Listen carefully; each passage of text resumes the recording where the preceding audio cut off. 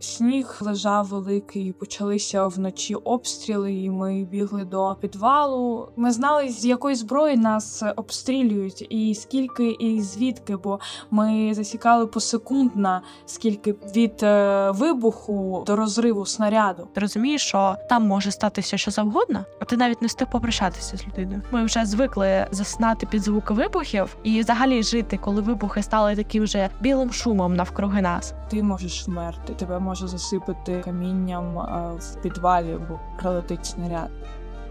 Привіт, мене звати Валерія Панасенко. Мені 19 років, і я з містечка Нью-Йорк Донецької області. Я ведуча подкасту «Повнолітні». Тут ми говоримо з людьми, півжиття яких йде війна в Україні, з хлопцями та дівчатами, які народилися і дорослішали на сході країни, частину якого Росія окупувала ще в 2014 році. Говоримо про те, як це – жити в прифронтових містах, коли ти підліток. Про страхи і переживання, про те, як вибухи і обстріли впливали на нас та змінювали нас як людей, про стосунки з однолітками та із собою. Загалом про те, як це – пережити найскладніший період життя – дорослішання, на війні.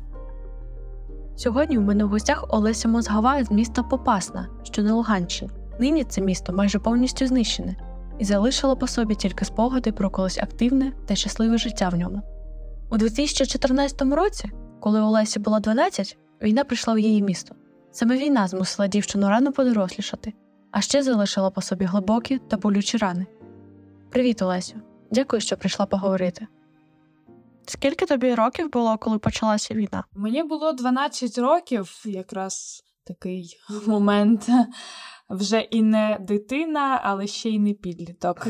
Ти пам'ятаєш взагалі щось з того часу? Я пам'ятаю, знаєш, такі флешбеки, саме якщо брати на увагу момент початку війни, це все якось флешбеками, якісь певні картинки. Загальної картинки всього, що відбувалося, в мене, на жаль, немає. Це такий найстрашніший, я завжди його асоціюю з усією, напевно, війною, і з 14-го року, і з повномасштабного вторгнення. Це один такий момент, який завжди поруч зі мною. Він просто, ця картинка по секундам в моїй пам'яті. Це була зима 15-го року, лютий місяць, коли було холодно, жахливо. Сніг лежав великий, почалися вночі обстріли, і ми бігли до підвалу. І як я лежала на цих поличках, де в нас зберігалися раніше до цього там якісь в банках консервація, замість консервації лежала я. Коли більш-менш все підутихло, вже звільнили місто, і ми почали вже навчатися навіть в школах в офлайн-режимі. Моменти, коли в нас постійно починалися обстріли посеред дня, і коли нас виводили в коридори в школах. І як ми чекали там з подружками вдома під час обстрілів, коли поруч пролетало, і ми сиділи там просто в кімнатах. Ось якісь такі моменти, найяскравіші картинки, які просто в мене залишилися в пам'яті. Напевно, вони завжди будуть зі мною до кінця життя. Я буду так своїм онукам, дітям розповідати про цю війну, такі якісь флешбеки. Я не можу сказати, що я повністю пам'ятаю той момент, коли почалася війна, бо мені тоді було 9-10 років. От якраз це був такий в момент приблизно мого дня народження, коли мені вже виповнилося 10. І, певно, я не пам'ятаю, бо тоді вона не увірвалася в моє життя настільки різко, як зараз повномасштабне вторгнення. Це не було один момент, 24 лютого, і вся країна у вогні.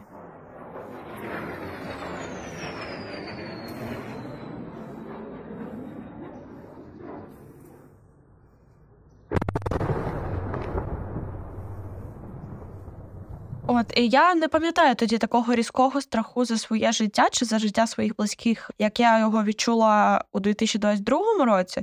Проте, певно, все ж таки цей страх, він у мені був, і він заклався просто в мене в голові і жив зі мною всі ці роки. І зараз він вилився в те, що я просто лякаюсь кожного звуку, кожного вибуху, кожної сирени, і через це дуже страждаю на тривожність. І, власне, я хочу сказати, що не настільки була страшна та війна, як страшні її наслідки зараз на тих людях, як ми з тобою, наприклад, які були ще дітьми в той момент. Важко однозначно казати про ці наслідки і як вони зараз виявляються, проте я думаю, що одним з таких наслідків є моя тривога через тишу. Я живу у Львові, і тут тривоги лунають набагато рідше, ніж в містах на Сході, в центрі, на півдні. От, власне, ти живеш у Запоріжжі, і я знаю, що у Запоріжжі майже цілодобова ця тривога. А у Львові вона буває там раз на кілька днів, іноді навіть тижнями може її не бути. І в цей момент я відчуваю просто якийсь дуже дикий стрес через те, що цієї тривоги немає, і ти не розумієш, а що буде наступного моменту.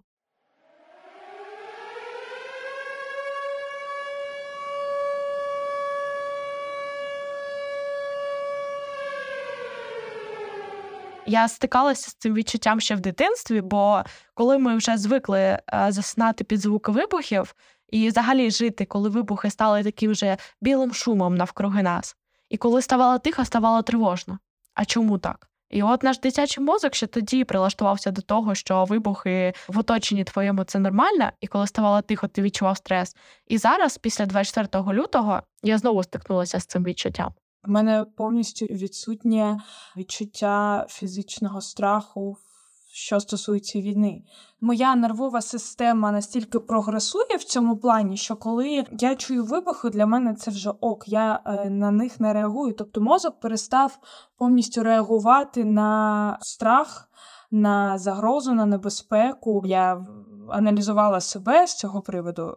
Ще з 14-го року я на це нормально реагую і пристосувалися до цього. Це жахливо розуміти цей факт, але це є. Я нічого з цим не можу поробити. І робити вигляд і казати, що ой, мені страшно, та це жахливо, я не можу, бо це для мене вже норм.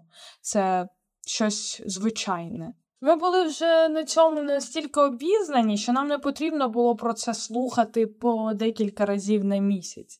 Ми вже знали, як і що робити, ми знали, як ми про що говорити, ми знали, з якої зброї нас обстрілюють, і скільки, і звідки, бо ми засікали посекундно, скільки від вибуху до розриву снаряду.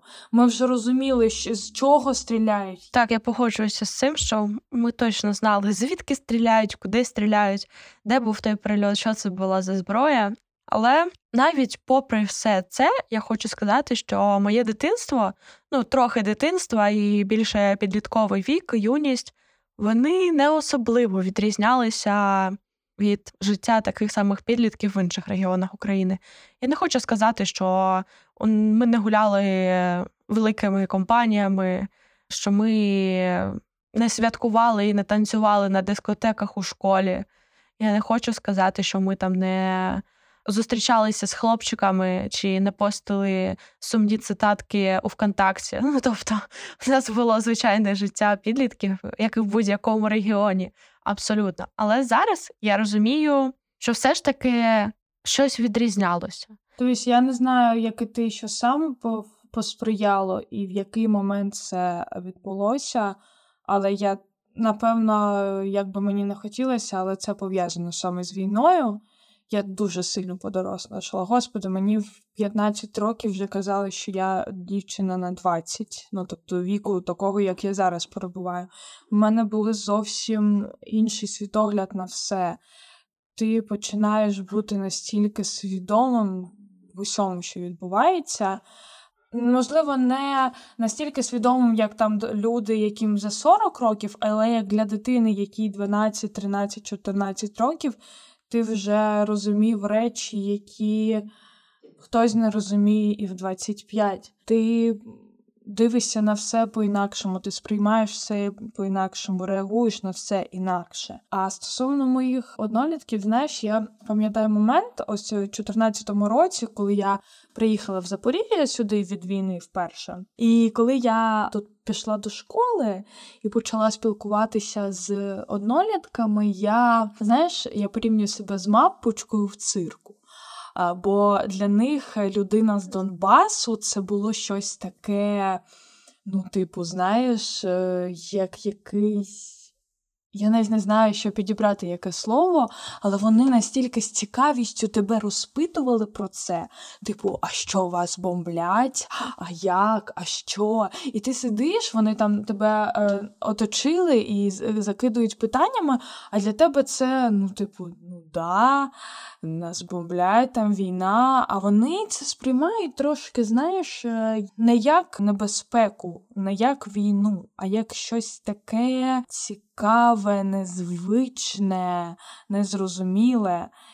І я дивилась на них в той момент і розуміла, що вони ще такі діти в порівнянні зі мною, хоча мені було там 13 років, і вони були навіть не підлітки, вони були дітьми, і для них це було настільки цікаво, незвично. В них було зовсім інше життя, їх турбували зовсім інші проблеми.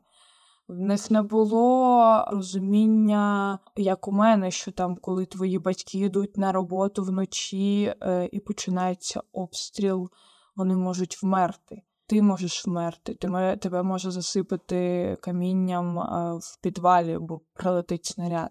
А це те, що мене турбувало. Їх турбували зовсім інші питання, проблеми. Я однозначно хочу сказати, що я подорослішала ще більше, чи остаточно подорослішала. Я не була особливо чутливою дитиною в той момент. Та й взагалі я зараз не є особливо чутливою людиною, не сентиментальною. Мене дуже складно вивести на якісь емоції, сльози, тим паче. Але от в той момент, коли батько вперше поїхав на фронт, а ми ще не встигли з ним приїхати попрощатися, бо ми були тоді на морі, і його терміново викликали, відправили. Бо він до цього працював у військкоматі. І ти приїжджаєш в квартиру, де раніше був твій батько, а тепер ти приїжджаєш в пусту квартиру, і ти розумієш, що там може статися що завгодно, а ти навіть не встиг попрощатися з людиною. І от тоді я сіла у себе в кімнаті, мені стало так сумно, так пусто всередині, що я навіть заплакала. Отже, друзі, сьогодні ми поговорили з попаснянкою Олесею Мозговою про спотворене відчуття безпеки, різке дорослішання на тлі війни та дитячі страхи, які переслідують нас досі. Ви прослухали останній випуск першого сезону подкасту «Повнолітні». Зустрінемося в наступному сезоні. До нових зустрічей. Па-па! Цей контент створено за фінансової підтримки Європейського Союзу. Вміст публікації є одноосібною відповідальністю ДВ Академії, програми медіафід для Сходу і Півдня України, та не обов'язково відображає погляди Європейського Союзу.